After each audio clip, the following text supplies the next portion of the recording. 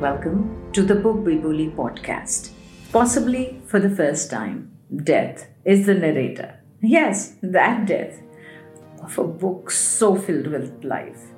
And now death has a gender too in this, meets our main protagonist, Lizelle, thrice, and each time with a color. White, black, and red, the colors of the Nazi flag. It is the story of a book thief, Lizelle, who cannot read. A book centered in the middle of a war while still being peaceful. A book about a girl who steals a book without knowing how to read. About a girl who buries her brother and leaves her mother, but finds a family just the same. We have Akshaya here today, who's going to discuss this book in detail. Hello Akshaya, it's wonderful to have you here. And I would like to introduce you to the rest of our audience. Akshaya is an avid reader and she has kindly consented to review this book for us. So Akshaya, as a book, I felt it did not have much of a plot, but it still had a story. Did you also think so? I felt that the book focused more on the characters and their stories rather than a general plot. And all of those stories put together, it was a great read, and I absolutely loved reading it. It made me connect to the characters more and empathize with them. All of them now occupy a very special place in my heart.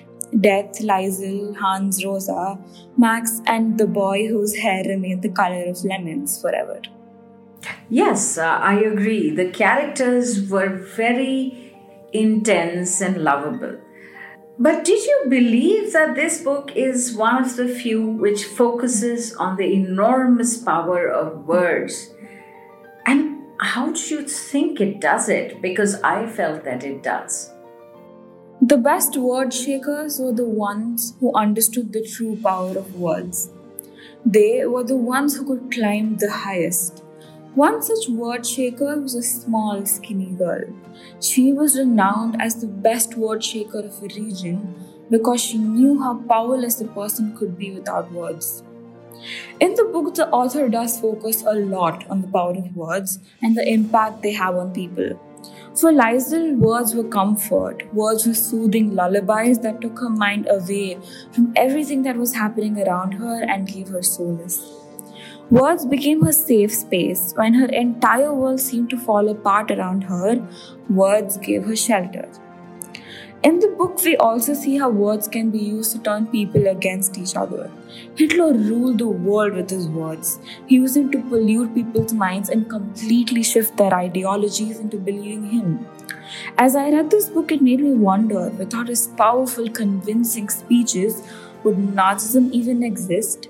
Would countless innocent lives have been subjected to such atrocities and suffering? This book opened my eyes on how much impact mere words have on people. I do love the concept of words being a shelter. That makes you feel warm and fuzzy inside. Also, what made me feel warm and fuzzy was my favorite character. But first, you have to tell me who was your favorite character. My favorite character is Death. Death watches the world from a distance, collecting people and their stories along with them. It makes me wonder, does Death ever feel helpless? With a responsibility it can never give up. I found the answer in the book. We watch Death experience emotions like joy, sadness, and how it starts growing weary of its job, this never-ending labor of collecting dead souls. Death looks at the sky often, fixating on its beautiful colors. People spend their entire lives trying to find meaning to their existence, why they do what they do. Death similarly finds a way to keep itself going, collecting stories of courageous people it finds around the world. Interesting, isn't it? Well, ditto there as well. I loved Death as a character. Rudy also as a character is brilliantly done. What do you think of his biggest moment before meeting Liz? The Jesse Owens incident. I found that spectacularly well done. I loved Rudy as a character, his little quirks, his friendship with Liesel and their beautiful bond. Yes, I do think the Jesse Owens incident was his big moment because it became the thing he was referred to by, and it defined his character too. Like this eccentric little boy, passionate and crazy enough to do such a thing that nobody would ever even dare to. True that. If Liz is the moral center of the book, Hans Huberman is the heart, and Rosa Huberman the spine. Did you enjoy their pairing as much as I did? Yes, I agree with this. Lysel was the center of the story, with the whole book revolving around her life and constant meetings with death, the people in her life, and everything she's been through. Hans was definitely the heart. He was a safe space for Lysel and for all of us too, assuring and being there every step of the way and providing this constant warm comfort. Rosa, however, was a spine. She may seem harsh, but she did play a very, very pivotal role in shaping the story and its characters and being this backbone throughout the entire time. What do you think of Max's imaginary boxing matches with Hitler? What do you think they signify? Max's life, like many others, was turned upside down when Hitler came to power. I felt that the boxing matches signified his life and its constant blows to him, and how Hitler was behind it all. Even in his fantasies, he was being overthrown, shows us just how helpless he might have felt in that situation. But somehow, all of the dreams ended up with Lysel asking him to do the crossword with her.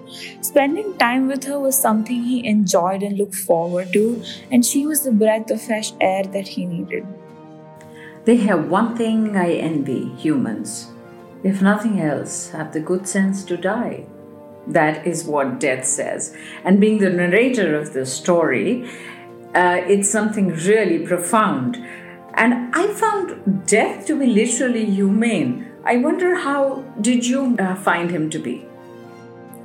All of us have this particular idea of what death would look like. This dark, scary creature just out to get the people we love. But with this book and death narrating it, it had such a fresh perspective. I loved reading about death and his feelings towards the world, towards Lysel, and even towards himself. He keeps looking at the world and all of the lives in it. He has no control over the lives he takes, but merely does the duty given to him. There are these two lines in the book which go something like, "The human heart is a line, whereas my own is a circle. And I have the endless ability to be in the right place at the right time. The consequence of this is that I'm always finding humans at their best and worst. I see their ugly and their beauty, and I wonder how the same thing can be both." And often I'm reminded of her, and in one of my vast array of pockets, I have kept her story to retell. It's one of the small legion I carry, each one extraordinary in its own right, each one an immense leap of an attempt to prove to me that you and your human existence are worth it. And I think it sums up death as a character and its humanity in such a beautiful way.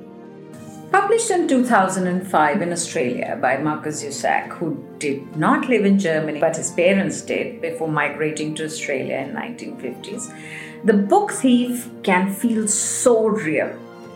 But sorry, the book Thief is a product of imagination of Markus Zusak. It's a historical fiction. It has all the elements of a good historical fiction. A great fictional story told in a historically accurate setting with historical events as the background.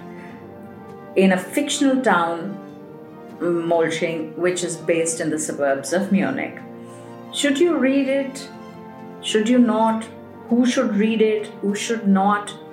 It's a question.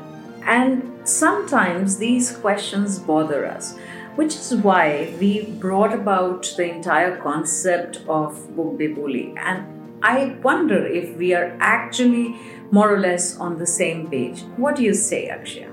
I love the entire concept of BOOKBIBULI, where we, the child, can express our views on a book. Elementary, isn't it?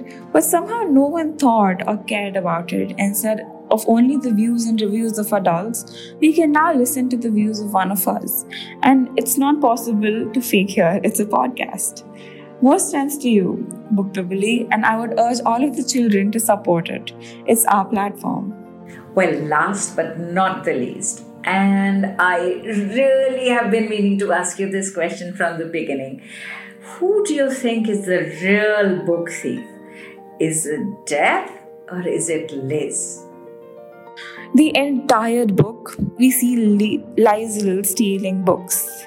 Books which shape her and books that act as reminders of the people she loved. But I think the book thief is actually Death. Death goes around the world collecting stories to give the work he does some sort of a purpose, a meaning. Death carefully picks up stories of people's lives, their experiences, and their acts of courage, all bound together in a book with the colors of the sky as a cover. Well, thank you very much, Akshaya, for being with us today. And there, folks, you have it. Book Thief is a book about Lizelle, a fighter of a main protagonist who cares not for rules or social norms and is equally at home sheltering a Jew or slapping the snot out of a boy who mocks her. The story follows her life with her foster parents, her friends, and her penchant for stealing books. All the characters are created beautifully and feel exactly how they should. Hans with his quiet charms, Rhoda with her nerves of steel, Rudy with his devil-may-care attitude, Max with his own rise to bravery. This is the story of the love of living, ironically narrated by Death, a character who's omnipresent and omnipotent. And even while narrating, he does not take on the role of a background narrator, but instead is woven more intricately than any other character into the story. As we've already told you, it is a work of historical fiction. Read it for make-you-believe storytelling, but do not quote it for historical facts. Children of reading age over 14 and reading competence of 6 can definitely venture here. Just to make another point very clear, it celebrates the legacy of words, the power of words to do good, to do bad, to raise low and to raise high, to create a Hitler, to allow a Hans Huberman to exist. In a sense, the power of words to change worlds. The book showed that words indeed rule the world. And with a few of those words, I leave you until next Friday. Happy reading!